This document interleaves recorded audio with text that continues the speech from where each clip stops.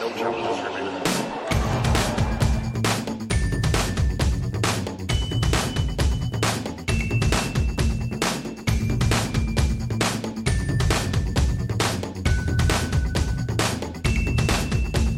Welcome to No Challenges Remaining from Wimbledon on night 5 of the tournament. Well, after day 5, I guess, comes night 5.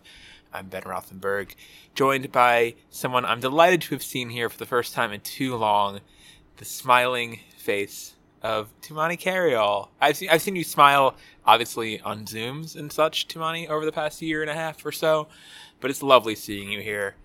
You are NCR's Spain and Sub-Saharan Africa correspondent, and you're here at Wimbledon for The Guardian. How you doing? I'm happy to have kept this title and this job for so long as the important Spain and Sub-Saharan African correspondent. So thanks for having me, and long may our partnership continue. So we are here recording this right near where a bunch of matches got played today. We're not going to talk too much about matches, although there is one player I want to talk about a bit who was the final player we were in the press conference for this evening. Obviously a big part of your beat as a British tennis writer. Andy Murray, Sir Andrew Murray, who won 2 sort of big night-ish matches earlier in the week against Nicholas Basilashvili, and then Oscar Otta played the final match of the day, also today, on center court against Denis Shapovalov. Murray fell down on the first point of the match, and it didn't get much better from there. Like, he was getting beat pretty darn soundly, a little bit of a pushback in the first set, lost 6-4, 6-2, 6-2.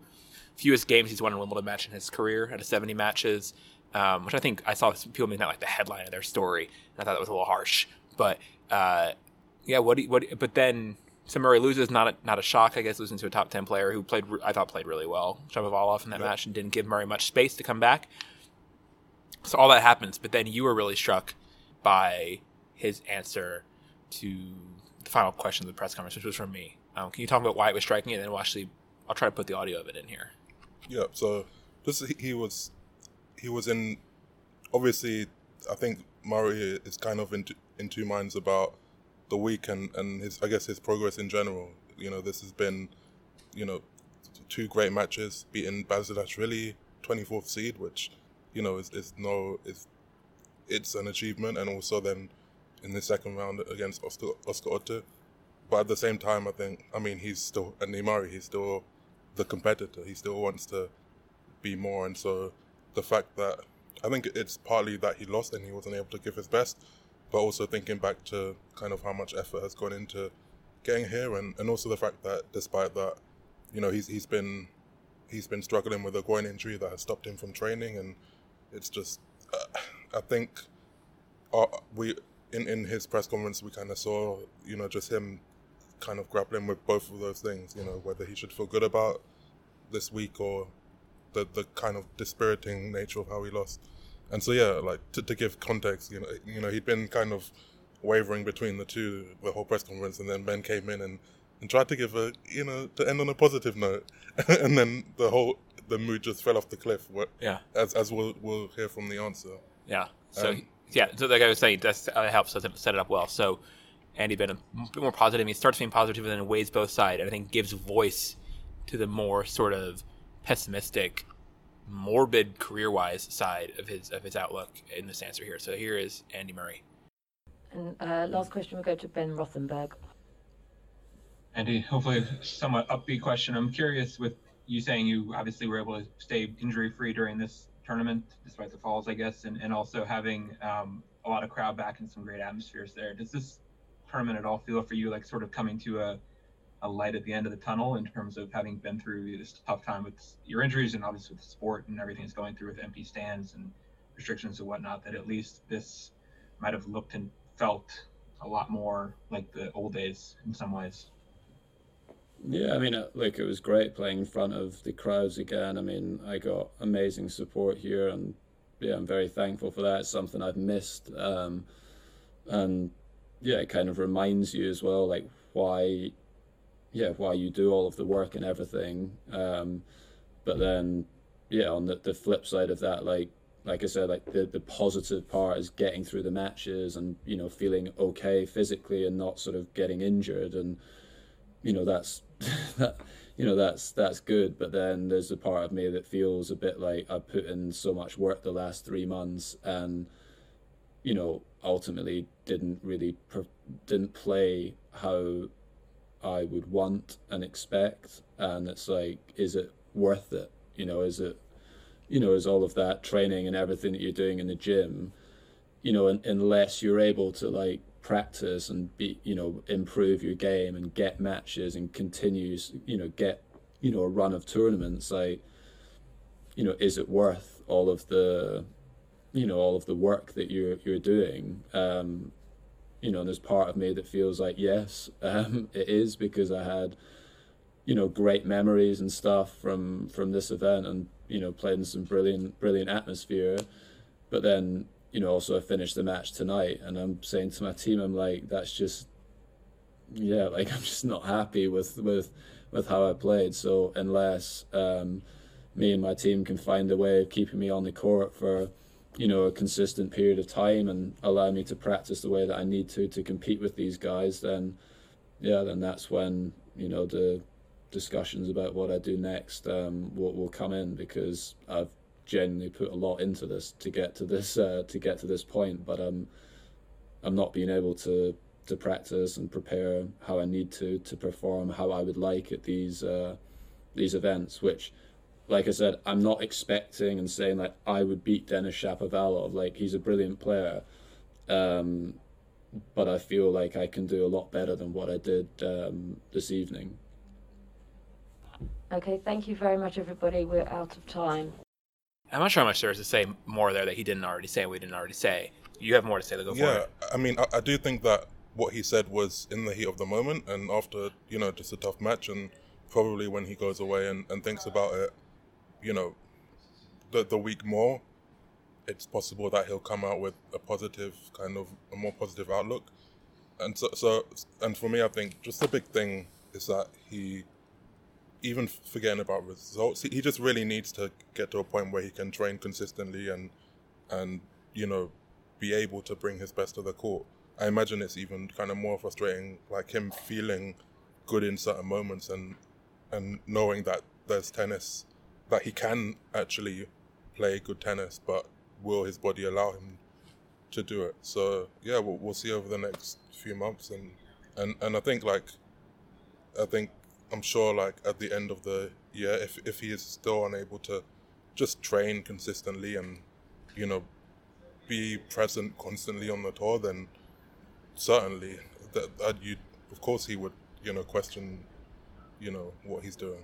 But and this is kind of in keeping with him, because obviously we were there, and I was there. I think you were there in Australia the year where he retired. We thought, yes, and so he's always been he's been increasingly this part of his career, like openly sometimes wrestling with his sort of tennis mortality, and this is keeping with that. I mean, obviously this wasn't a declarative statement. This was him openly questioning things, which I guess is easy to do, like you said, heat of the moment, after losing at Wimbledon, obviously disappointingly. Not feeling like he was going to be really close to winning that match at any point. He took it hard, and it was interesting to sort of bear it open. And it's also been, I think it's in keeping with the larger theme sort of theme out for the tournament of like, there's a lot of questions around, a lot of the sort of players who are the stars of the past decade plus, certainly Serena's in that conversation here after the way she went out in her first round with the injury. Aggravating injury potentially. We don't I don't know all the specifics are there, but like aggravating, coming in with their leg wrapped, sort of aggravating that early on and being out after a couple slips. And then Venus obviously still here as well. Federer has not looked amazing through his first 2 matches. He plays again tomorrow against Cam Norrie, which I think a lot of people think is a losable match for him. We'll see how he does. But yeah, it's been sort of it's been interesting. I think there was sort of always going to be in tennis, and I think a lot of people thought it would be in 2020. Before the pandemic, like the sort of floodgate retirement coming. I mean, a lot of people thought it would be in 2012. Yeah, that's true. Many years ago. Yeah. Regarding Federer as well, I think he's been kind of doing that a bit as well. Just after, I'm sure you talked about it before, but after Halle, when he lost early, and it took him 2 hours and like 40 minutes to come to the press conference, and realizing how tough this comeback has been and how it's just been hard. I was struck by before Wimbledon in his pre-tournament press conference when he said when he openly said like, you know, I didn't realize I'd be here this long. It's great. We'll see if the level comes back. He doesn't know, so No. we just have to see. No, he doesn't know, and so that's all been interesting.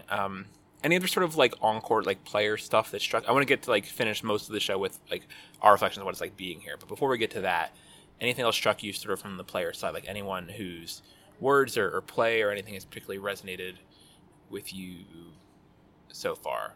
I will give a quick plug shout to Nick Kyrgios. I think obviously is always outsized in his profile, and it's felt like maybe even more so a little bit this tournament because we haven't seen him so often in the last while. This is his first out of Australia tournament since the pandemic began, and he seems like especially sort of chatty and like philosophical and confident in his like thinking and everything, and his wins, especially the win over Ugo Humbert in the first round was very convincing, and he's got an interesting sort of third round coming up against Felix Auger-Aliassime, and not a bad part of the draw, honestly.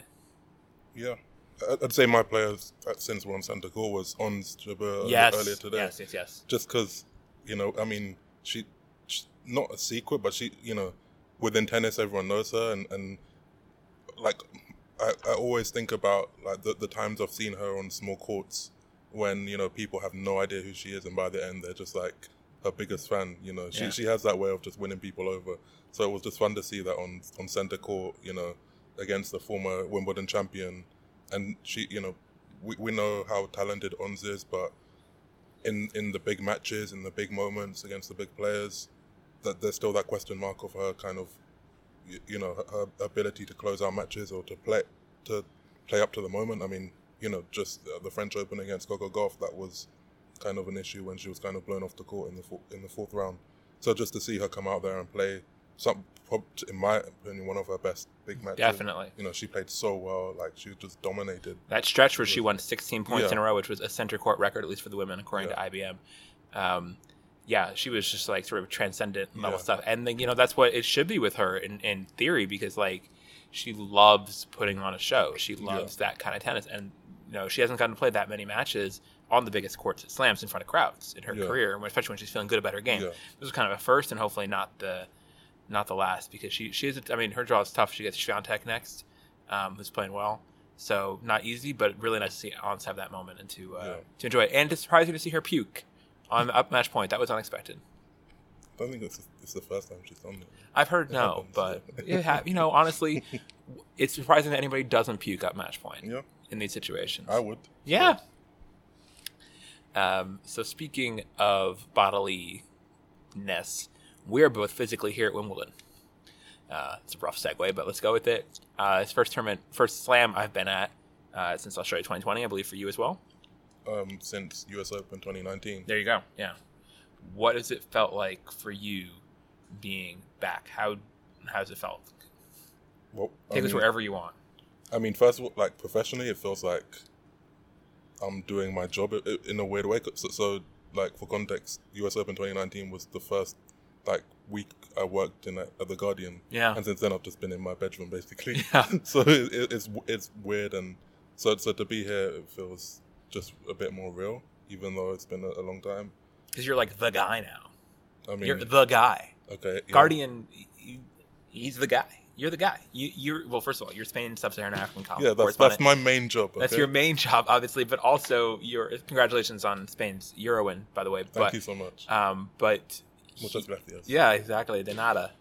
But you're the guy, and so now it's your first time being like the guy at Wimbledon. That's a big part of this job, is being the guy at Wimbledon. Yeah. Okay. I won't like argue with that, but yeah, and I think it's been I can't, on one hand I can't really complain because I've had a job for the past 18 months and it's that's been great, but being at home in your room, and it's been weird. Sometimes it's been just tough, like just trying to be part of a tournament. There's time zone things like doing it in Australia, and be other things are just, I don't know, I really, the one part of the job I really enjoy is like you have these 2 weeks where like your entire life is just immersed in this one tournament, right? And we're sitting here past midnight on center court, going nowhere.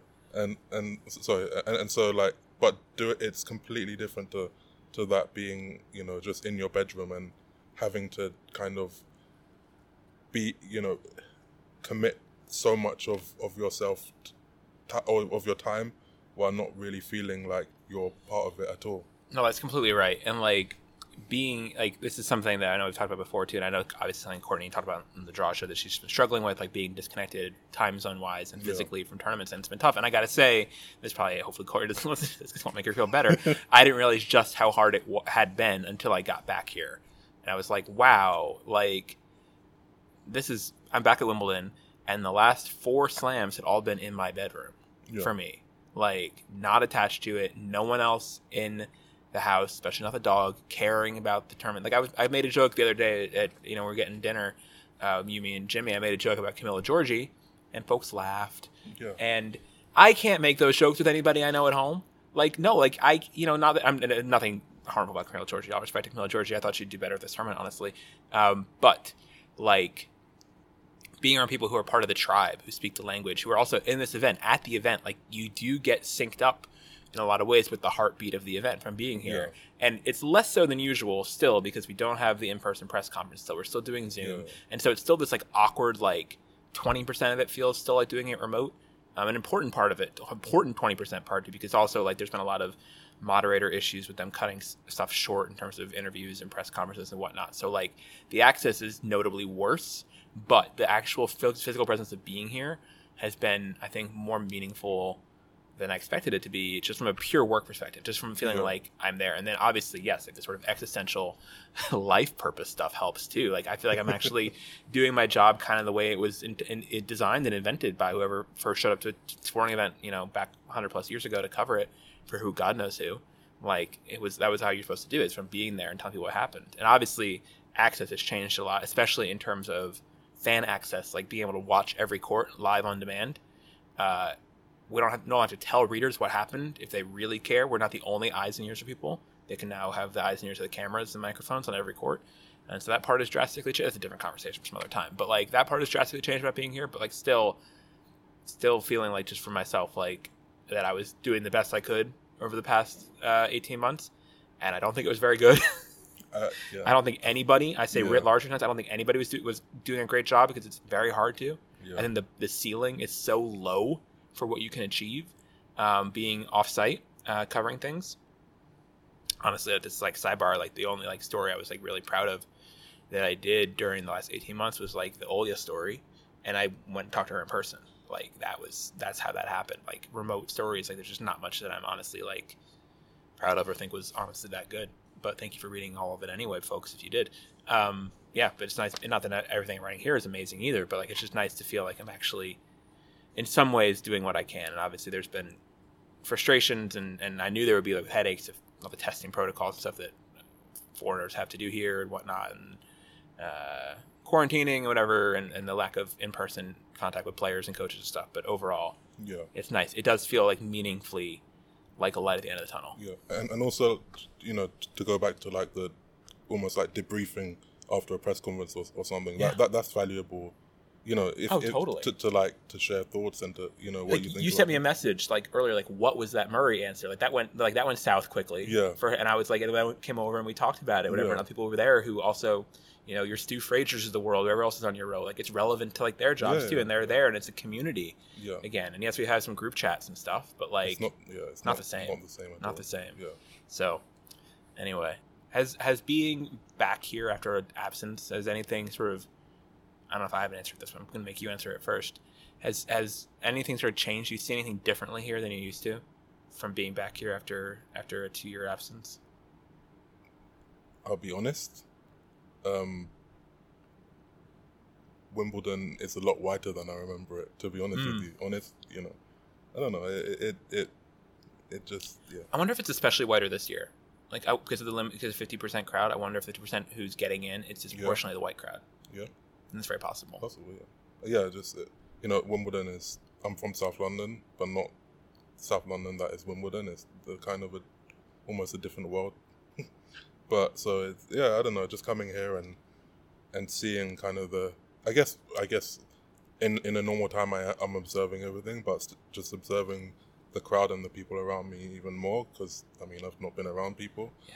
It's just I don't know. It's made me think a lot about the place Wimbledon has in tennis, and you know how at least particularly so coming into this event, there was a lot of criticism about it becoming a pilot event where so many people could come in, and a lot of the public were critical of Wimbledon because it was kind of it's seen by a lot of people, and even a lot more than I thought, as this upper class sport where and it's kind of true. It's definitely, I mean, like, certainly, like, you look around Wimbledon, it's a whole lot of white people. Yes. I think it's also interesting, I think maybe because of the testing protocols and the vaccine rollout and stuff, I think there's fewer, I was thinking today, as I was writing about it, I think there's probably fewer kids on site, too. It's almost all adults. Yeah. And so it's an interesting sort of, like, it's fewer families, maybe that'll change on the weekend or something. Yeah. But maybe that'll change, but since obviously kids aren't getting the vaccine here yet, or most places, like, young kids. So maybe that'll change, but, like, yeah, you're right, and, like, the other thing I want to say on that, like, that you mentioned the test event, like, it was very striking to me the first time I came in center court, which I came in to watch the first match. I came to watch Djokovic-Draper, which was the opening match on here, because I was going to do a story originally about center court walk-ons and stuff that didn't wind up happening. And not yet anyway, maybe it'll happen later. But I was really struck by, like, oh my gosh, this is a stadium full of people, and maybe generously 3% of them are wearing masks. Like, I've not been around that kind of crowd anywhere. And the roof was closed, and so it was technically indoor. And this is also still why I hadn't finished my testing. So I was like, oh my gosh, I could, like, catch it here and test positive and get the rest of my trip derailed. Not that I'm worried about getting sick because I'm double vaccinated, but I could still theoretically get a positive test. Although I still think, like, people are really underplaying how much the vaccine reduces transmission and such, and that is meaningful. But anyway, yeah, it's like, and that's something people see on TV. It's like people are like, wow, it looks totally normal there in this world. It's not right, and it's very different, obviously, than where we were in the world a year ago, with Adria Tour, which is roughly about a year ago, when there was no vaccines, and this crowd is largely vaccinated, and if not to get in, you also have to show proof of a negative lateral flow test. There's obviously talk about people faking those results theoretically.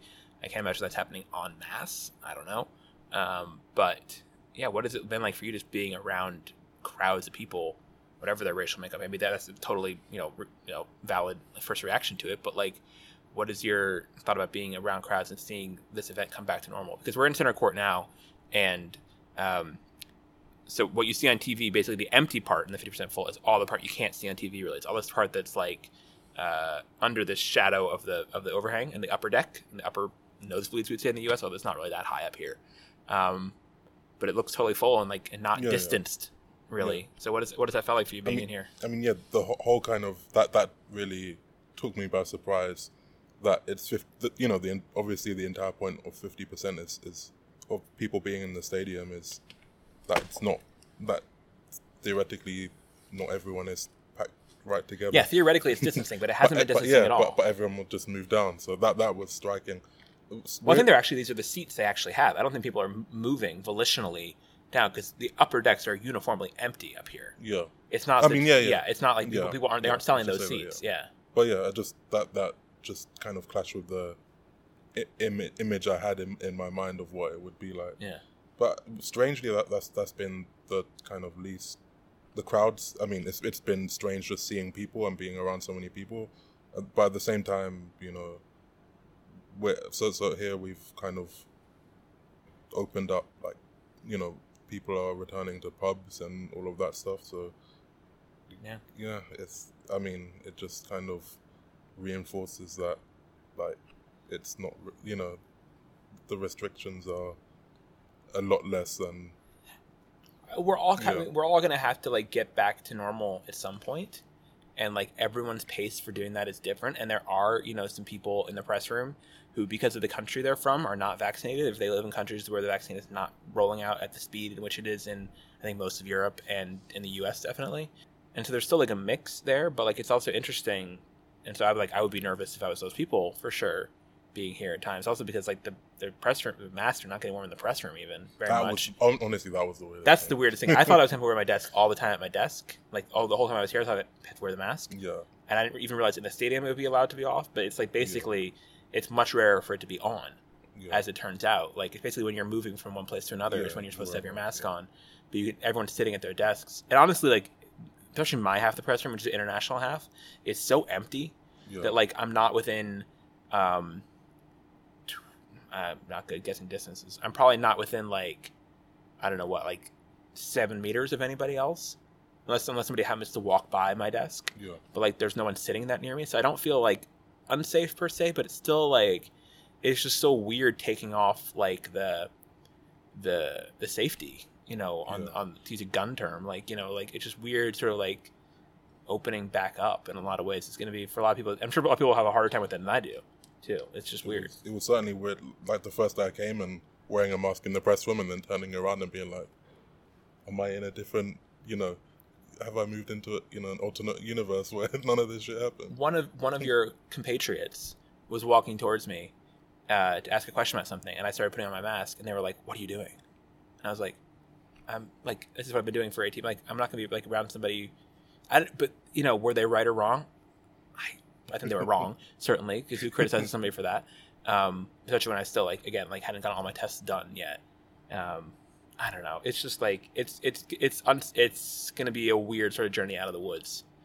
A lot of people, and then, you know, obviously there's this whole people in the U.S. are talking about like, oh, there's a Delta variant in the U.K. that we're all supposed to be scared about. I guess I'm personally not, because it's supposedly my vaccine still works fine against it. So I don't understand why I'd personally be worried, but people are going to still look for reasons to sort. And this is going to sound, I don't know. I'm going to cut myself off there. people are going to still be like unsure of how to like stand down, because the level of vigilance that was required and done by some people was so intense, and still is so intense for a lot of people. Like it's hard to like get back to normal in a lot of ways in life, and so this event feels part of the way there. But I also still know, like, I still need to get another test before they let me back into the U.S.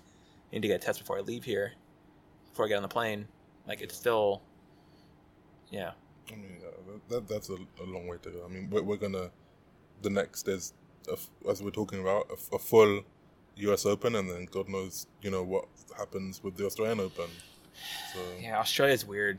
Australia's a weird one, but the U.S., yeah, you're right. Like, U.S., I'm expecting. That's gonna be so weird, honestly. Australia? No, U.S. Open. That for me, like being around a full, you know, because to explain here, obviously it's 50%, so the grounds are more empty, and you move around, and you know you're away. You're not. It doesn't feel empty, but it's not empty. Packed. But compared to like when, you know, sometimes you just got, you know, you'll be in a corridor where everyone's packed tightly together, and you know that happens at all slams. So at the U.S. Open, that's going to be an interesting situation to be in, especially knowing New York's history with Corona. Obviously, one of the first big cities outside of China to get hit hard by it. But at the same time, it does feel like a little bit of a light at the end of the tunnel, and at other times, it feels like a train coming at you out of that tunnel. Yep. You know, that's the train, and the light at the end of the tunnel is a train coming at you. But yeah, the night train won here, at least today, and. Tumani, thank you for coming on. Thanks for having me. I'll send my invoice in the post. Sure, please do. So thank you to Tumani for being on the show once more, and thank you to all of you, especially our Patreon backers, starting with our Slam Champ backers: James Hindle, Susanna W., Anna Valinder, Mary Carrillo, Leah Williams, Sean Mulroy, Liz Kennel, Jonathan Weinbaum, Antonio Maycumber, Ashley Keel, Timothy Liu, Jean Simeon, and our special silent backer, and our GOAT backers, Nicole Copeland, Pam Shriver, and J.O.D. If you want to support the show, patreon.com/no challenges remaining is the place to do it. If you enjoy the rest of y'all's Wimbledon, bye.